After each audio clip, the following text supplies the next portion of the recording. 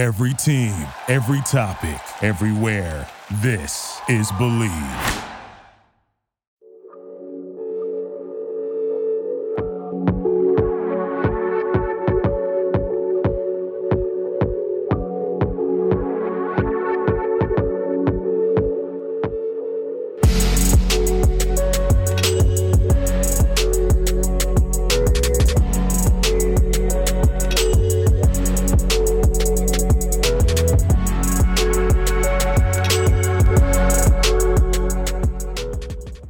What is up, Wizards fans? Welcome to another Believe in the Wizards podcast. I'm Matt Moderno. Supposed to be Jahadi White and I recording today. Had some schedule conflicts.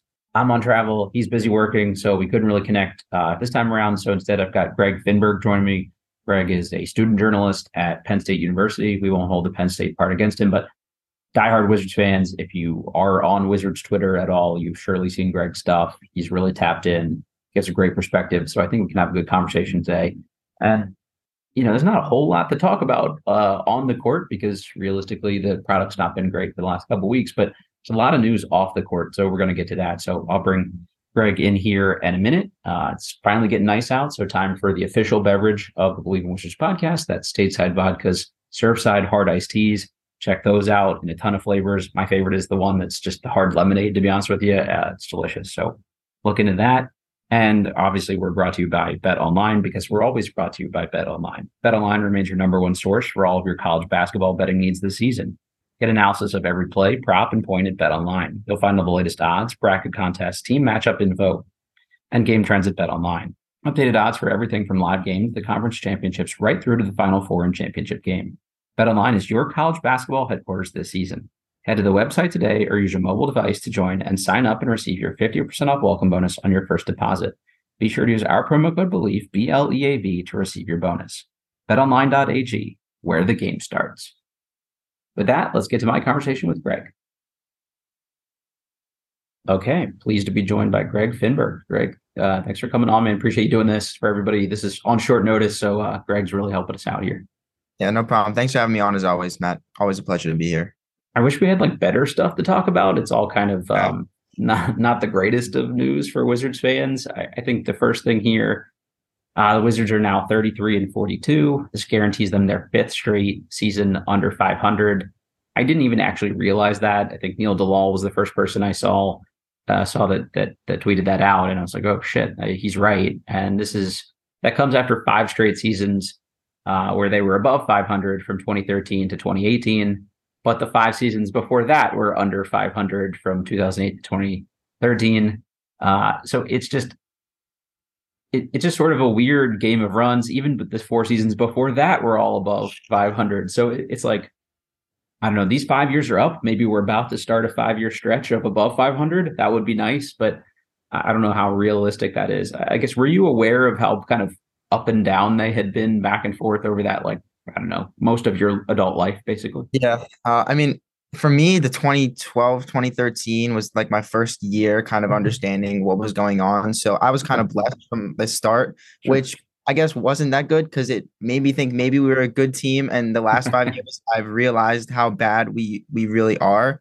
But yeah, it goes back to the level of mediocrity this team is always on. It's always up and down. And even in those over 500 years, never a 50-win season. Haven't had one since the championship year in 78, 79. And it's not good enough when you're above 500 to get to the conference finals and to the finals. And you're never bad enough in the losing seasons to be 20 to 25 wins in the top 3, going for someone like Wembanyama or Scoot Henderson. So that you brought that up, it is pretty astonishing that it keeps going up and down. If you had one conference finals somewhere in there in the last 10 or 12 years, I could live with that. Hey, we pushed all our chips to the middle of the table and really didn't work out. That last healthy season of Arenas, Jameson, and Butler, maybe had a chance at that. 2 of the John Wall teams maybe had a chance at that. But those are really it. And I don't think those teams were getting out of the East or anything like that. So it's just, you've kind of maxed out as a first, if you get lucky, a second round playoff team. And it's just, that's not good enough to make up for all of those kind of down seasons in between here too. If you look at someone like Philly, right? they made the second round or maybe the Eastern Conference Finals with that team with Drew Holiday and said, this team's not getting anywhere with Elton Brand, like that team, and blew it up. And they went all in on the tank. I don't know that you necessarily have to go that far, but now they're relevant again. Whether they'll ultimately win a championship with this team or not, they're at least a contending caliber of team. So it's hard to say that, that hasn't worked out for them, at least in some capacity. I mean, obviously being from that area, I went to all the process years every time the Wizards came to town. And the arena right now, it's jumping. I mean, they have one of the best fan bases, but it was dead. And that's because for 4 years, 5 years, they just knew they were going to be one of the worst teams in the league. And at some point, being from like DC is a big market, but in basketball, no one really wants to come here. Yeah. Sometimes that's what you just have to do. You have to endure those years because if you don't, you're going to be looking at what we've done the last couple of years where you're not getting anywhere. You're just stalling there. And I think it's a good point with the Drew Holiday teams because I think they made the second round. They had Evan Turner. They had Iguodala. They had some good players, and then they make that trade. They give away Iguodala, I believe, to Denver. Maybe a part of the Melo trade. They get rid of Drew Holiday. I think he goes to the Pelicans, and they are just like, you know what, this isn't going to work. We tried, and this is the ceiling for this team, and they blow it up. And that's similar to what our position has been. It's the same thing when you look at the Kuzma situation. We knew that we were going to have to give him a lot of money. And if we don't think that that's going to get us anywhere above the first round of the playoffs, then you might as well trade him when you can at this deadline for a first or second round pick, maybe get some young talent and try to keep this thing going and try to rebuild around Brad if that's what you have to do. But that's what competent organizations do. They're proactive. They realize when they've made a mistake. They realize when something's not working and they adjust it. It doesn't mean they're going to fix it in 1 to 2 years. It might take 4 to 5 like the process, but setting yourself up for that success, even if you miss on 2 picks, you still get someone like Joel Embiid. That just means that you're setting yourself up for something in the future instead of just treading water like we've been doing. Imagine being an organization that says the second round of the playoffs is not good enough. Like that's literally best case scenario, which our whole ownership group would like literally wet themselves over. And the Sixers said like, no, we need to do better.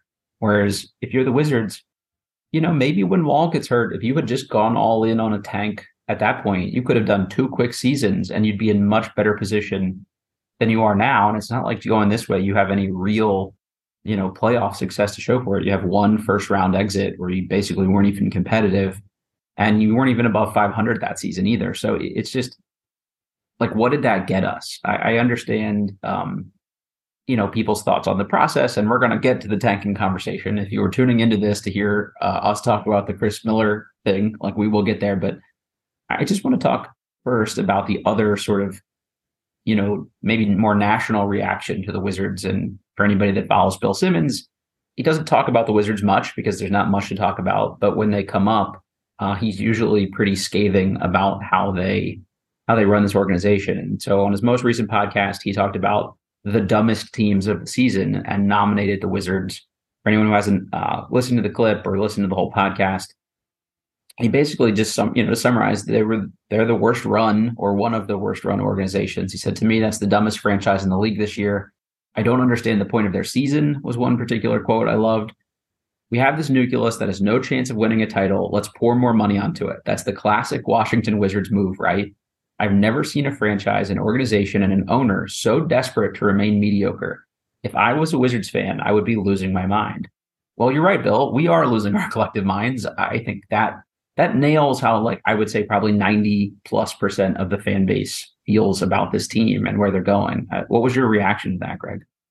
Well, the quote that I also liked was when he said, "I've never seen a franchise or an owner so desperate to remain mediocre." It's just the perfect encapsulation of everything that's being done in Washington. We have an owner that, despite losing and having losing seasons the past 5 years, is still set in his ways that we shouldn't tank and that this is the way to run it. We pay our players, we keep ourselves relevant in the national media, and we try to at least make a run for the 8 seed or 7 seed because that's kind of what brings in the money.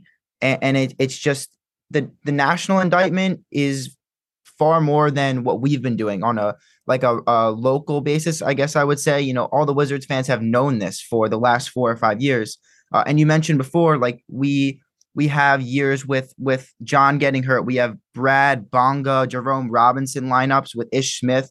And it's just like, what are you doing at this point? Right. How do you throw out this product and say this is a step in the right direction? We have one player that's really good and we're going to pay him a lot of money, but we don't have to worry about the rest of the roster because at least he'll bring in some revenue.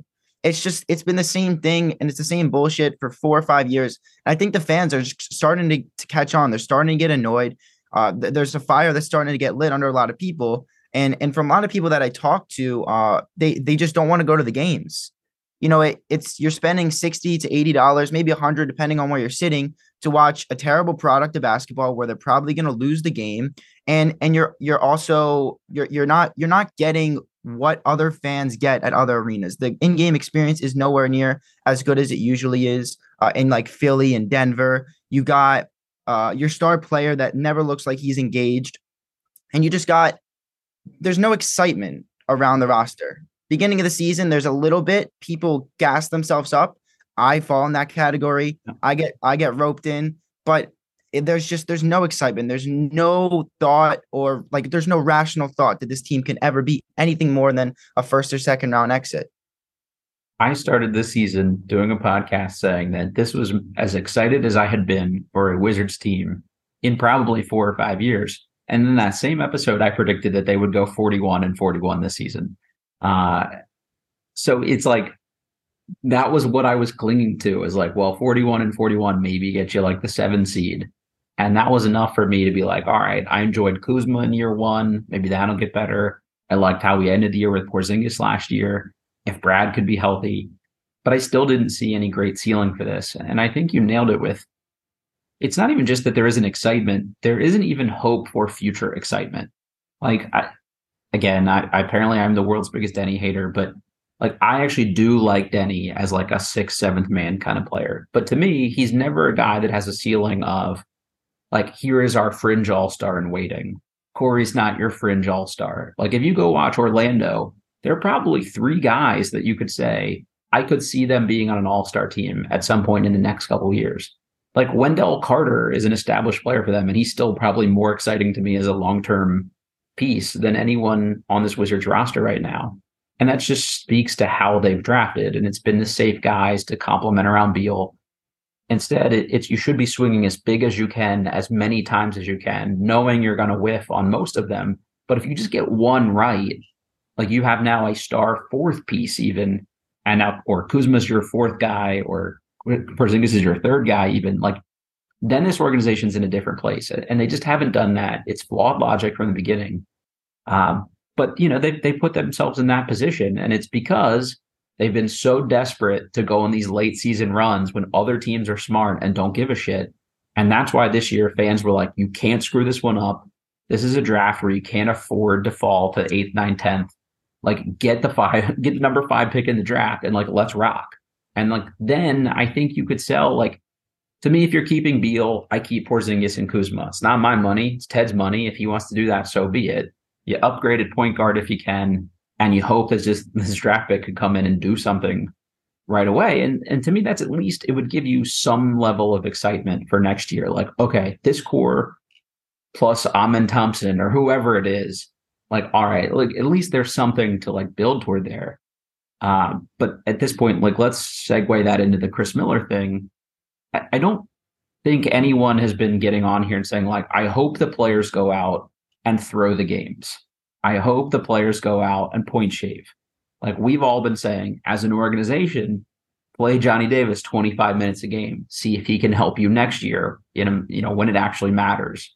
Like, let's see if Point Denny works. Like we've all got opinions on it. Like give him the keys and see where it ends up. Can Corey do anything off the dribble? Can he do, like just give him a shot? Can you post up Gafford?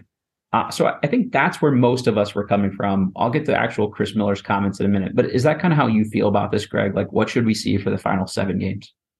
I felt this way probably definitely since the Orlando loss. That kind of flipped the switch for, I think, a lot of fans. And I think that's kind of what Chris was talking about. But I was at the first Atlanta game when we blew the 15-point lead after we almost lost to the Pistons. And now it was so deflating. The whole energy around the team was so deflating. And since that point, I just never felt like we could recover. You know, you have 4 games, 2 against Toronto, 2 against Atlanta at home. You have a great opportunity if you win 3 of those games to be the 7th and 8th seed and have position to maybe move up to 6, and you lose 3 of 4 at home. And ever since that point, it just never felt like we could recover. So what do you do from there? From a proactive standpoint, you say, let's just move on. We had 70 games, which is what Corey said in the post game. We had 70 games. He killed it, by the way. He's endeared himself to Wizards fans everywhere with that. He said we have 70 games to prove that we were contenders and we could win, and we didn't do our job. Mm-hmm. So what do you do from there? You failed. It's okay. Just move on to next season.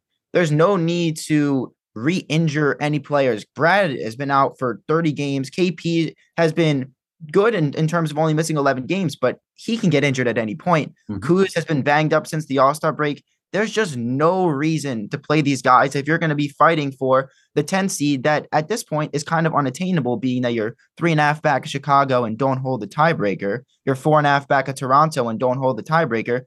Like you're even losing to Indiana, who's trying to rebuild at the moment. You have to be in the moment. You have to look at what you've done, and it's okay to just say, you know what, let's shut this down. Especially, and what I think helps the situation is how deep this draft class is. I just started diving into it. I see at least 4 point guards that I'd be content with taking, especially if we're top 7 or 8.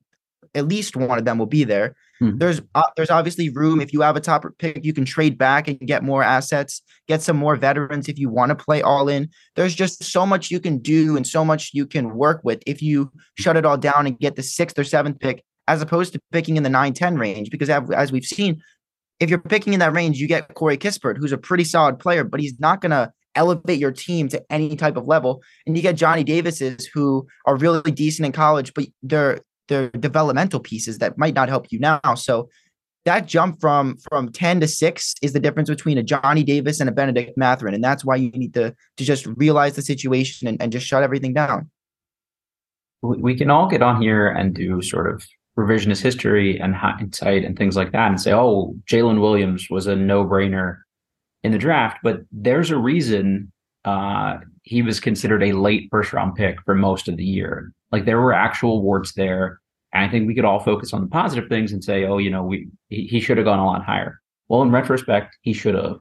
But he was still kind of a risky pick for a couple of reasons. Like, he didn't play to his size. He played inferior competition. He didn't lead them to a ton of wins. And they actually had a decent enough team around him. Not great, but decent. So, like, there are things you could point to. The defense was suspect at times. He plays really straight up. Like, okay. But to me, that's a bigger swing than I think people give them credit for. And they took him and Ousmane Dieng like almost back to back. And that's another, like, he might not pan out for 3 or 4 years if he pans out at all. But if he does, he'll probably be pretty good. And to me, that's the strategy, right? Like, swing as big as you can, as many times as you can. I'm just going to keep saying that because that's what the good teams do. Like, the Celtics are in a good position. They've whiffed more times than they've hit. But the times they've really hit, they've hit really well. Like, Jaylen Brown was probably a risk at 3. Tatum was probably a risk trading down for to take him the way that they did. But they did smart other things. And honestly, they kind of like blew probably 3 or 4 top 20 picks, but they gave themselves enough swings of the bat. Like, if you're the Wizards and you only have a limited amount of draft picks, like, you can't afford to walk out of there with 8th men every time. And that's their only position. So if this is your one chance to get a top 6-ish pick and pray to God you get higher up in the lottery, like, you have to nail this. I think Chris Miller knows that. Like, anyone around basketball, I would think, knows that. But, like, you cannot F this one up. If you're Tommy Shepard, your long-term future as the GM of this team, if it isn't already tied to this, it should be. And if you blow this one, I don't know how you defend that at this point. Like, I've always said, he's one like hit draft pick away from actually having a pretty darn good draft record overall. Davis will be a solid role player. I think we've seen a couple bright spots recently to give people a little more confidence that that's the case. But there's been no real busts, let's say. Like, they're all pretty solid guys. He's evaluated talent well elsewhere with Gafford and Bertans and Goodwin and things like that. So if he had one marquee win, I think we look at his tenure a lot differently. So if he like nails this one and he ends up with a guy that comes in and produces right away and has a long-term, even like fringe all-star, potential, like I think we look at him a lot differently, and that might get himself another extension, which I don't know. There's probably a lot of people listening to this that don't want that, but that might be what happens. So I think that's again where most like reasonable fans are with this. It's like we don't want to see the team be shitty.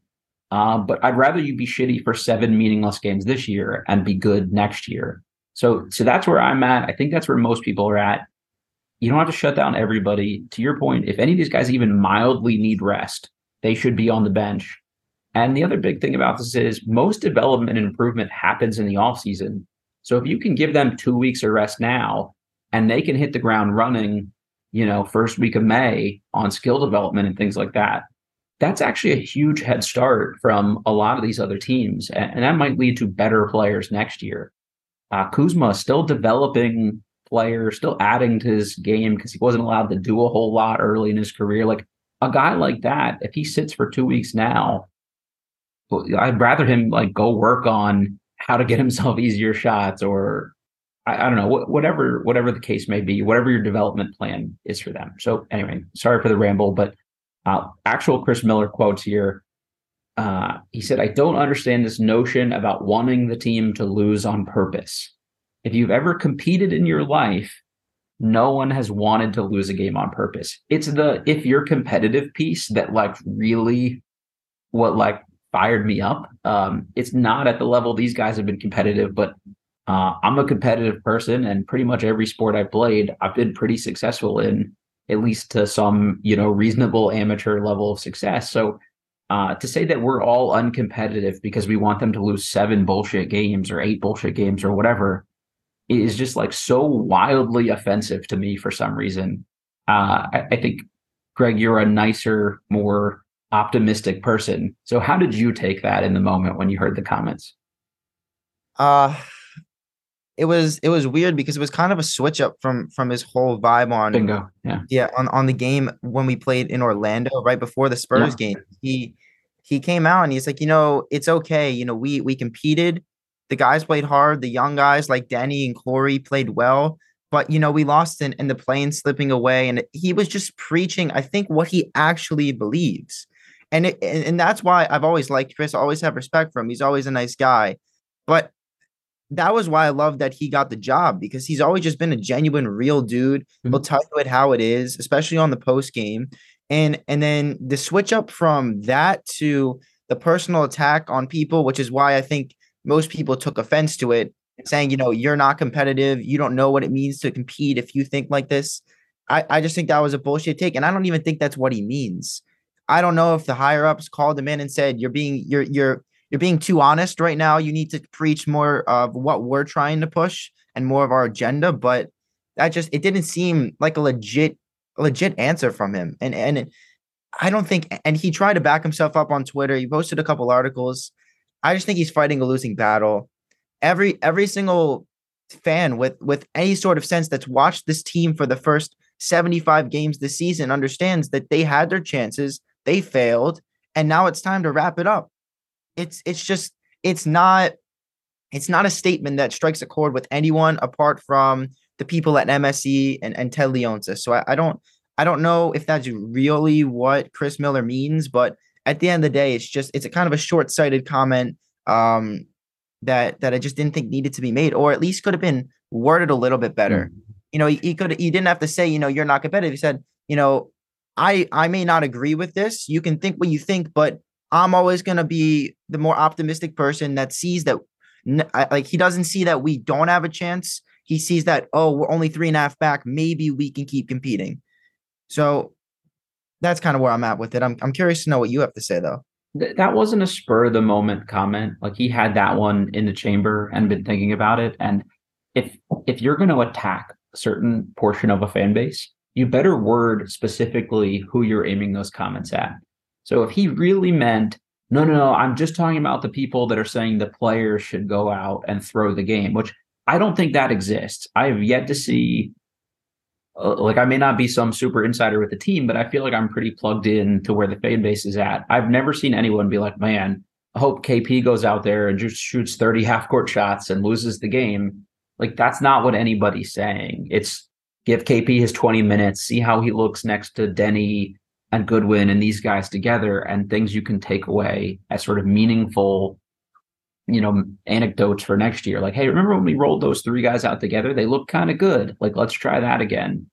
No one is suggesting that the players would go out and throw a game. Like that's on management if they want to do that. And honestly, they're already doing it. Like this, like generic soreness that the team is out somehow now all experiencing. If they were in the 8th seed right now, they'd all still be playing. So they could all be playing. The team has chosen to do this. I don't know if this is like a way of doubling down to protect Ted so he doesn't look like an idiot for saying we will never ever tank. I don't know. I will tell you that I do know enough people in that organization, and that's from players and other media people and my own personal experiences trying to deal with them. They're petty. Like this is a petty organization. So if you're Chris, like I don't think this is like a job security thing. To me, he's a cheerleader for the players, an advocate for the players, and he's trying to make his point that they would never do this and they're playing the hardest they can, and maybe the organization still cares and we want to make the play in. Like it's bullshit, but if you want to say it, that's fine. You just don't need to come at us for it. Like we're not sitting Brad and Monte out. Like the fans have nothing to do with that shit. It's also not December. Like if this was December and the whole fan base is like, fuck it, let's tank, like we're done here. Okay, like I could see him being like, no, that's not the way. If you're anti-tanking, well, one, you're stupid, but two, you're entitled to that opinion. But to say that tanking never works, like there's just like a long history that says that you're wrong. And again, you could still say you don't like it. Like, hey, it works, but I'd rather not go that route. I tend to agree with you. I'd rather not see us be dog shit. If you had like a young up and coming team like Orlando, they're fighting really hard. They've got pieces for the future. They're just not good yet. Like to me, that's not tanking. But I'm okay with a team being bad in those circumstances. But if you single the fans out, you better get it right. Because they're gonna fucking come for you. And you might be a petty organization. This is a petty fan base. Like we've been fucked with for too long. And I'm personally tired of this stuff. Every time I email the Wizards and ask for everything, they don't respond. I've had them tell me players aren't available to do interviews because they're too busy, and then had the player themselves tell me they'd love to do an interview. So it's like, okay, is it because I'm critical? Like I'm not an outlet that they want their players doing an interview for? Like, I don't know. But if you come at us, like we're going to come at you. And to be honest with you, I kind of can't get past this one with Chris. Like if he hadn't doubled down and been like, oh, what I was really saying is like, what you were saying. We know what you were saying. And now you're trying to backtrack because you took a colossal L, like, and you need everybody to like you. That's okay. That's a you thing. But I don't know, just like don't mention us again. Like keep our names out of your mouth, and maybe we won't have this problem moving forward. So that's kind of how I feel about the whole thing, and I now feel better getting that off my chest. So thank you, Greg. Yeah, no, you hit it on the nail. It's just kind of ever since MSC bought NBC Sports Washington, I've seen being that someone that doesn't get NBC Sports Washington, so I can't watch pre or post game, but I kind of live it through some people that leave comments on Twitter, and it's just, they're just turned off at this point. It's just propaganda. This team's still good, and we lost by 30 points, but look at this graphic of the big three where they all scored 25 plus. No one cares. I hate to break it. It was the triple-double watch with Westbrook too. Like no one wants to hear about a 20-20-20 when they lost by 20. Every single game he was close to a triple-double or got a triple-double. We could have lost by 100 points. They still put the graphic up because that's just the type of organization this is. And when you watch pre and post game, you watch it because you want to hear people that are thinking the same thing as you. You want to hear people that are in tap with everything that's going on and can break down the game from a non-biased perspective. But if I'm just going to hear the same bullshit excuses every time, and I'm just going to hear, well, this guy had a great game and he's playing up to his contract and he's doing well now, it doesn't matter that we're losing. I don't want to hear that. I don't know what their viewership numbers are. I'm sure they're not that good now. But I just don't understand the whole notion of Ted that I need to own everything and everyone needs to meet my agenda. That's just not something that anybody wants to be a part of or anyone wants to participate in. And I think Chris has sort of gotten looped into that. Uh, and again, I don't want to speak on any of that because I don't really know his personal life. I don't know if this is him, his own beliefs, or someone else telling him what to say. But nonetheless, he missed the ball. And like you mentioned, him doubling down and responding to all these people on Twitter is just furthering the issue. Just accept the fact that people don't agree with you on this one and move on. It's not anyone saying that we don't like Chris Miller, he's bad at his job. It's just we don't agree with you on this one take, and that's okay. You're not always going to be right, but when you're wrong, you need to be able to admit you're wrong. You don't double down, and that's kind of think where he lost the fan base. So just be like, you know what? I was frustrated. I heard a few people specifically like cheering every time we did something bad or booing every time, we did something good. And that pissed me off because I don't, like, cool, man. Like I would totally respect that. But like, you're all stupid if you think tanking is a good thing. It's just like, again, it's just not where we're at. Like, be mad at the team. And also, if you are in a position where you can't be critical of the team, then just be objective. Like, Ted's not going to fire Chris Miller if he's well liked by the fan base because he went out and just said, here are the facts. This is the team. They haven't won this. Here's what could have gone wrong objectively. Here's what they hope they can fix next year. Like, just give a clinical analysis of where you think the team is at. You don't need to be a cheerleader. You don't need to be this toxic negativity guy that comes in and shits on him. Like, people are okay with like substantive, like basketball analysis. It's why it's not just because he's nice to us on the podcast, but I appreciate Chase so much because I think he's like trying his best to be like, here are the things that are working. Here are the things that aren't working. And he's not drawing like some deeper conclusion from that other than just like, here's what we saw on the court. And that's what I think most like educated basketball fans are looking for from their commentary. It doesn't have to be shock jock stuff where it's not the organization's fault, it's the fans' fault. Like, just shut up. Like, no one is interested in that. I think David Aldridge like nailed every piece of this in his article for The Athletic. And basically the gist of that was, if you are a Wizards fan and you actually care about this team's future, you should want them to lose every game the rest of the way. Like, yeah, you should. The team should want them to lose every game the rest of the way. And guess what? The team does. That's why they're sitting these guys. So it's weird to take it out on us. Any thoughts on the Aldridge article before we kind of move on to the next thing? He hit it perfectly. I saw a lot of articles in the last couple of days, like, maybe like the plan's still alive. This is what this team's future holds, but he just went in. He just said it straight, which is what I respected, and that's why I clicked on the link. I was like, this is something I want to read, and he was spot on. The fact that we're resting Brad due to a knee contusion, and the fact that Kuz played on that ankle, I'm sure it's a bad sprain, sure. But if we're in 8th or 9th place, they're both playing. Mm-hmm. Monte's not sitting out the Raptors game and then just coming back tonight. Right. Gaff's not sitting out tonight because Gaff plays through everything. Mm-hmm. There's just certain elements where you just got to be like, this is what it is. It is optimal for us to lose these next couple of games. If you go 4-3, 3-4, even if you go 2-5, that is bad. Right. Because teams like the Trailblazers are shutting down Damian Lillard and losing by 40 points at home to the Pelicans last night. They're going to lose out. Mm-hmm. Teams like the Pacers, I wouldn't be surprised if they shut down Halliburton and they shut down Miles Turner and they say Mathurin, Nembhard, all our young guys, go out and show out and see what we have in next year and develop. There's just a cluster between that 9 to 6 spot. Right. And even now, top 5 with the Magic winning so many games, the jump between 9 and 5 is astronomical. And you're dumb at that point if you don't see that and you don't adapt and be proactive and say, let's shut everyone down. No need to risk injury. Just set ourselves up for a high draft pick and move on to next season. Yeah, I think that's beautifully said there. I mean, we mentioned that they play the Celtics tonight, the Magic on Friday, the Knicks on Sunday, the Bucks the following Tuesday, the Hawks Wednesday, the Heat Friday, the Rockets the last Sunday on April 9th is their last game of the season.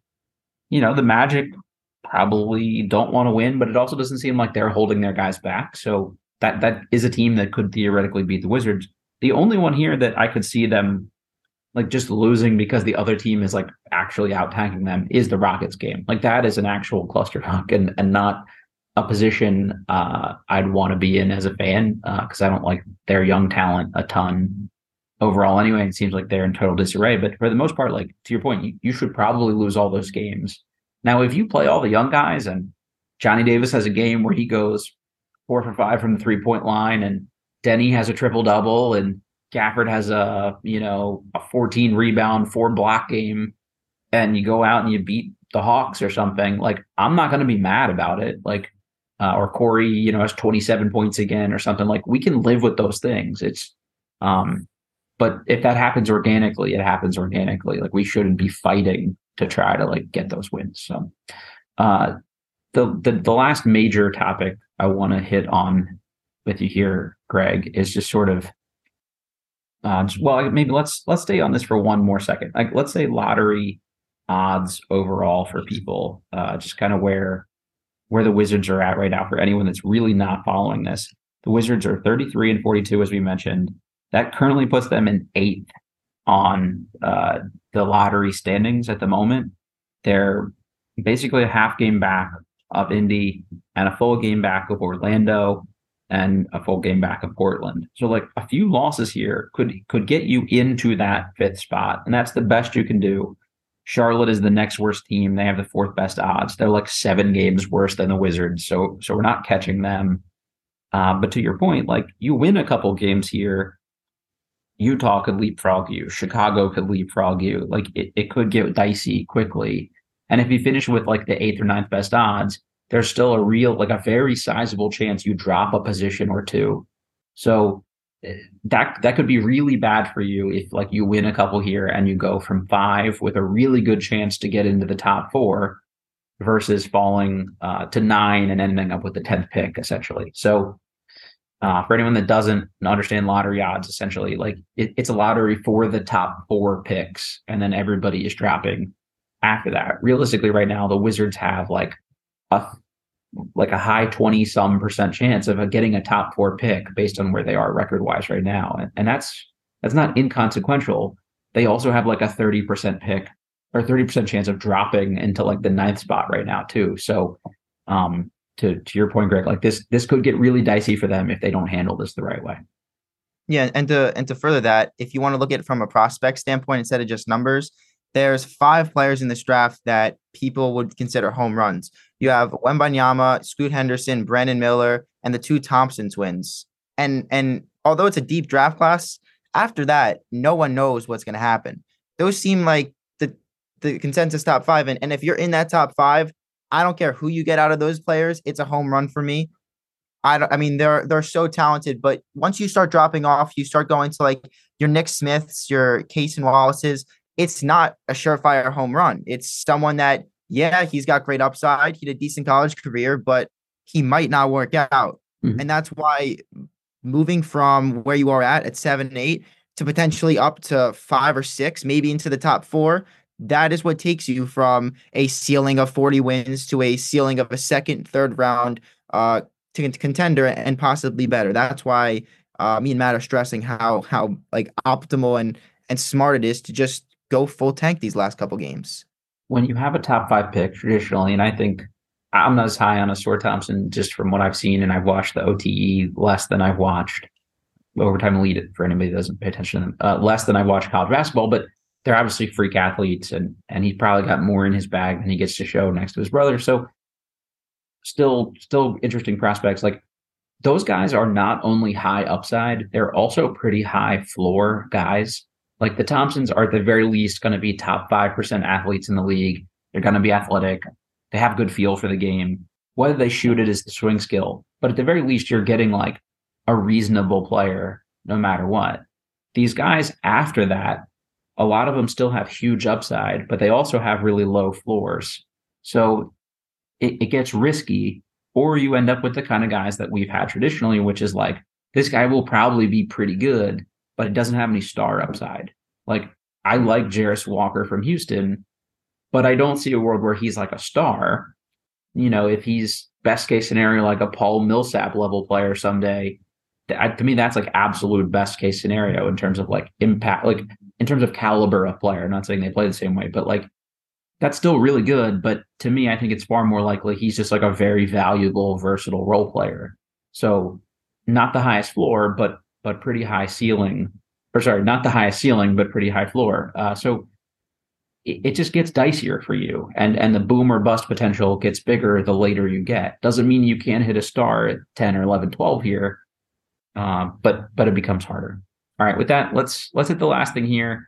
Not also a particularly good note, but I want to get your take on this. So Bradley Beal was reported today is under investigation for assault regarding a fan incident. The complaint was lodged against Beal on March 22nd after the Orlando game. The player was involved in a spat with two fans following the loss to the Magic. Let's see, the dispute kind of happened in the tunnel on the way to the locker room. One of the guys said to Beal, "You effed me out of $1,300, you F." And Beal turned around, walked toward the fans, appeared to, from witness accounts, knock the hat off one of the guys' heads in response to the heckle.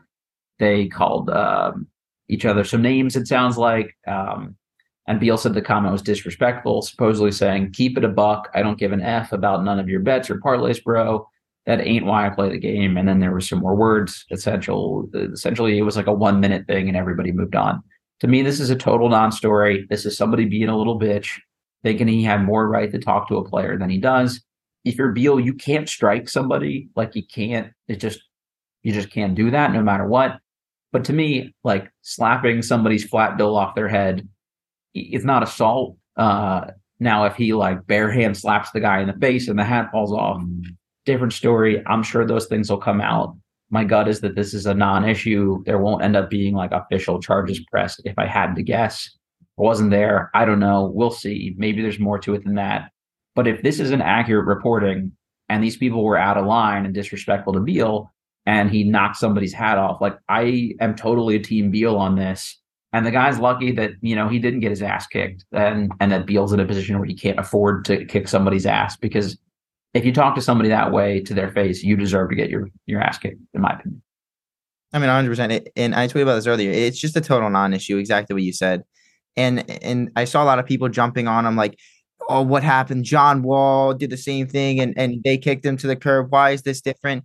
If you actually are trying to find something to be mad about with this, then you're just a Beal hater and this fits your agenda, or you're just delusional. This is nothing. I wore hats all the time. All my friends, they hit the hat down, Mm-hmm. They just mess with you. It doesn't hurt. Yeah. This guy is just looking for a quick buck, and he's trying to extort a player because he knows he might be able to. Mm-hmm. But it's going to get thrown out. I've seen players do far worse in the NFL and the NBA, and that always gets thrown out. This is nothing. It's nothing to even worry about. It's going to get dismissed and thrown out in 2 seconds, and we'll all move on. It's such a non-issue, and it's disheartening to see. I understand if you're going to clown on him for his emotions during the game, for not playing up to his contract, but it's just ridiculous at this point. It's if you're a Beal hater and you're trying to find something out of this and trying to make it fit your agenda, then you're just kind of you're delusional at that point. It's just a non-issue. This isn't the same thing as the Wall thing. Like, as much, I think most people saying that are probably joking about like, "Hey, Ted, now you have to move on from him," just because they want to move the Beal contract. But let's say for anyone out there that's saying genuinely, if there are people doing that this is the same, it isn't. Wall had a track record of this kind of stuff happening, and they already wanted to get rid of him because of the injury. He gave them an additional excuse to do that and move on from it, and to say it was because they really care about those things.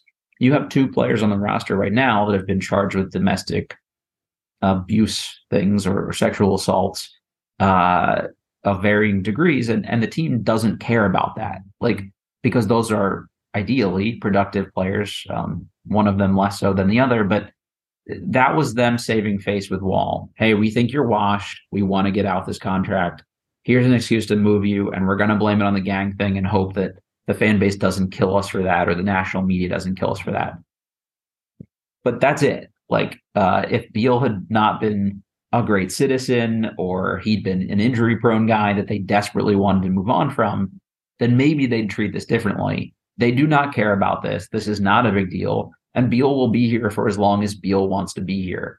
He will never be moved unless he wants to be moved, like unless he does some crazy shit or gets hurt a bunch like we're talking about. But even then, like this is an organization that doubles down on their guys if they're still their guys. So Beal is their guy. He's a company man. They like him and he's a good citizen and a good Samaritan in the community. It's not to say that Wall wasn't, but the optics with Beal overall are better than they were with Wall. So this is how they can justify that moving forward.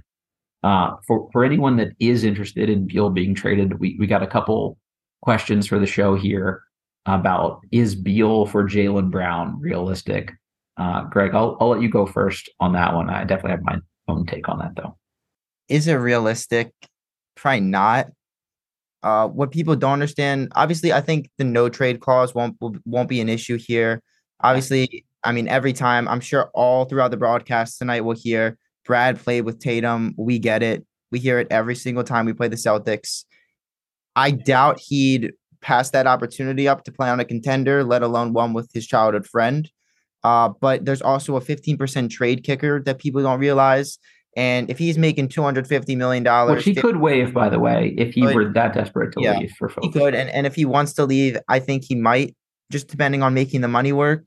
But in terms of making sense for Boston, yes. Mm-hmm. But making sense for us, it just doesn't. Boston's going to lose Jaylen Brown anyway. Now bring in someone like Beal, who could be a similar addition, less the defensive effect on the ball in Boston. And we're taking on Jaylen Brown. And if you sign KP and Kuz, it's the same thing. Mm-hmm. It's not like we're getting Jaylen Brown and 2 first-round picks and a bunch of young players. We're getting nothing, which is why the trade Beal for Brown, I don't see. But if you want to do a 3-team, if you want to get crazy and do a 3-team trade, we've seen Atlanta as the number 1 rumored team. I worked out one. And this is obviously granted Jaylen Brown, I'm assuming will make all NBA 2nd or 3rd team. He's been very good. The Celtics. He's in the mix at the very least here. Yeah.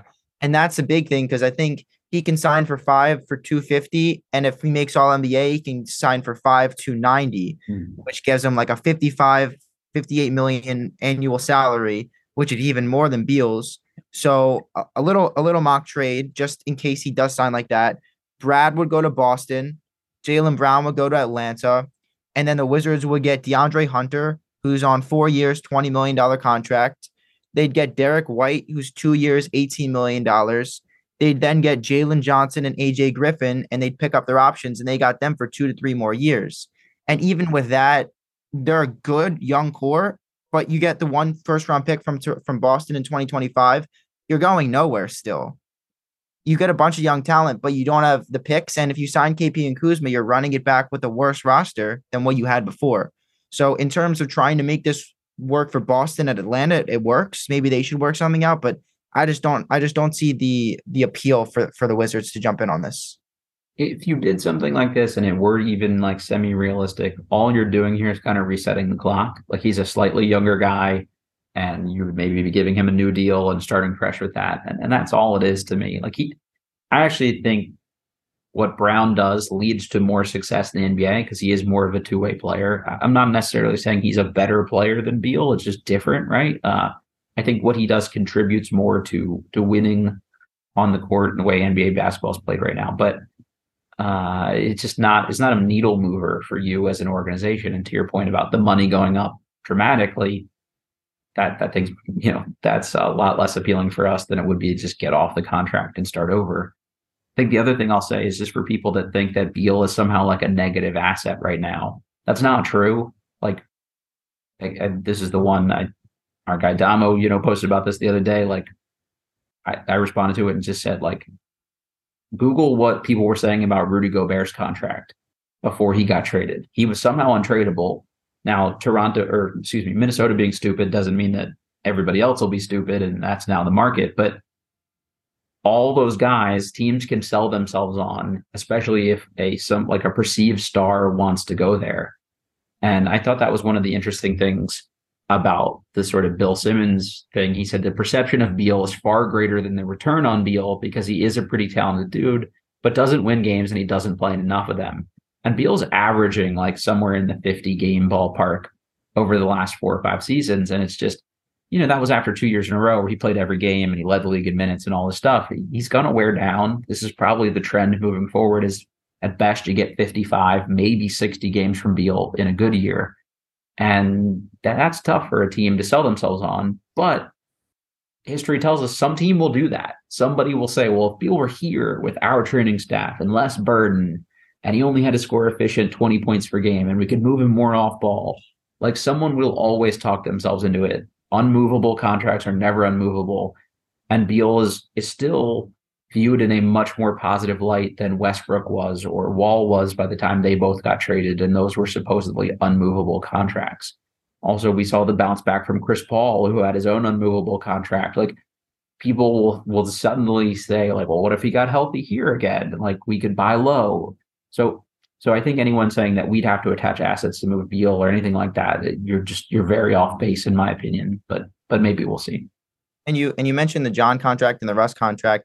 When we signed John, it was a great contract. 2 years later, it was the worst in the league, and I didn't think we could ever move on from it, but we did. Mm-hmm. There's always a path to moving on from certain contracts, but to your point, you keep mentioning it would reset the clock. That's kind of what you would do, and that's kind of what it would be. You got Miami, a team maybe that wants Beal, but you're gonna be getting 2-3 firsts maybe from Miami, probably not even that.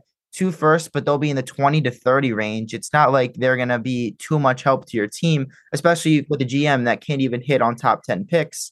And then, maybe make that Atlanta move. You're just getting a bunch of young talent.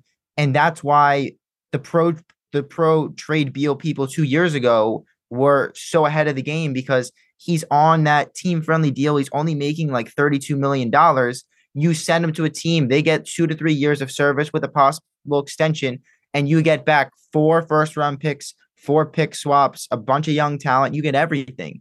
And now all you're getting in return is just a total reset of the clock.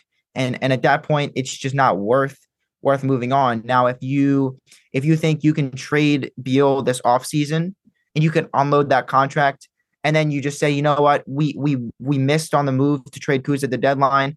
You just say, you know what, you can walk. We don't want to pay you. KP, someone else can pay you. And now you kind of got a blank slate where you're starting fresh, like a rebuild, but apart from all the picks that you have backloaded, you just have your own. And that's one thing I'll say. As bad as we are, at least we're not a team like Minnesota. Yeah, you don't owe a lot. Yeah, that's still in the same range. Even Chicago, they're in the same range as us, and they don't own their future picks. They're all in, and this is the best that they can do. At least we still own our picks, and we own our future. And that's one thing that I'll say is I guess one of the positives if you want to look and be more optimistic. That's been probably there's a lot of like tweets. And again, I think a lot of these are jokes about, wish we had Ernie back, and Tommy's not that much better than Ernie, but Ernie routinely mortgaged the future to try to save his own job and perpetuate those things. Tommy's not really doing that. Like, he's not selling out long-term picks, and maybe it's because he can't, because they're tied up in this other deal, or he would, but Ernie was never shy about that. And I think we don't have a ton of draft capital because we haven't flipped any players for those assets when we should have, like Bertans, for example. But, it's still not the worst position to be in. So if you were just going to be bad organically and keep all your own picks for the next couple of years, like, okay, that wouldn't be the worst thing. You mentioned the trade Beal 2 years ago crowd. Everybody loved that sort of notional Warriors deal that maybe was or wasn't on the table.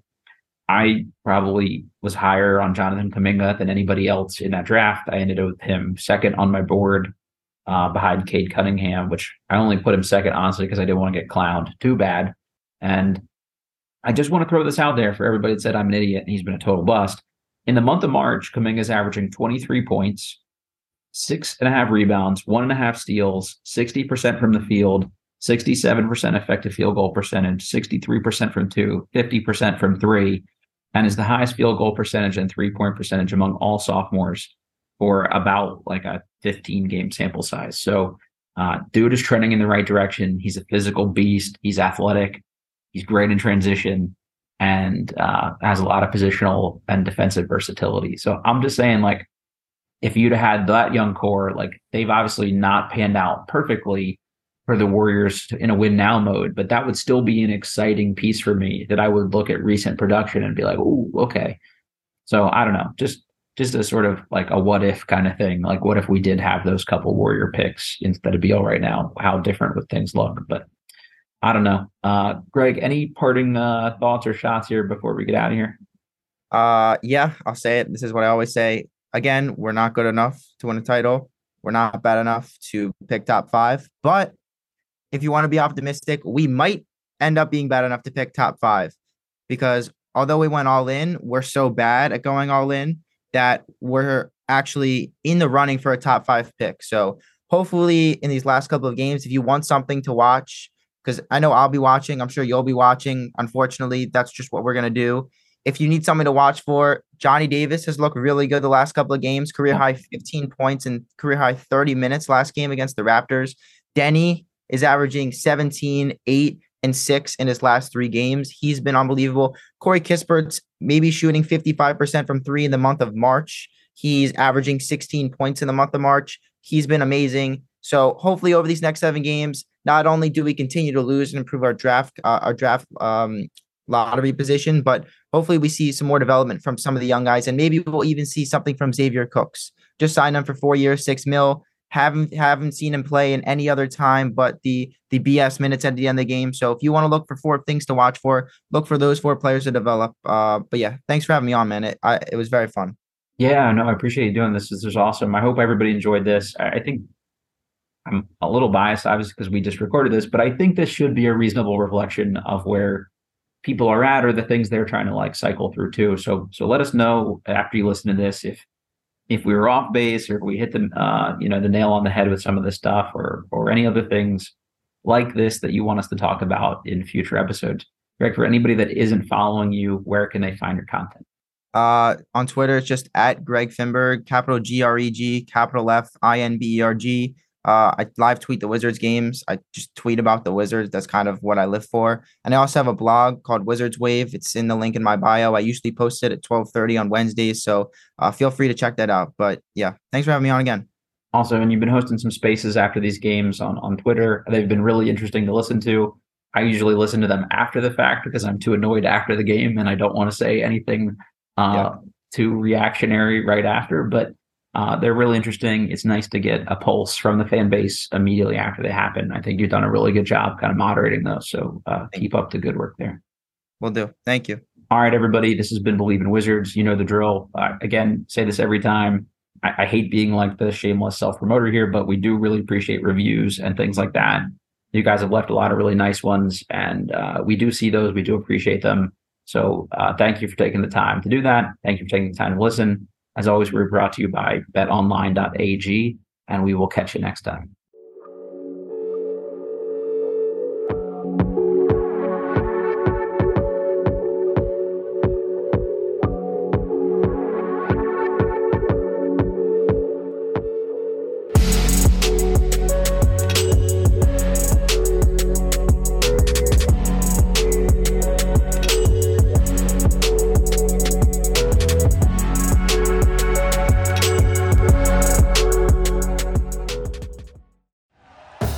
Thank you for listening to Believe.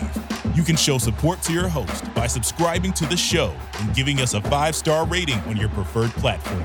Check us out at Believe.com and search for BLEAV on YouTube.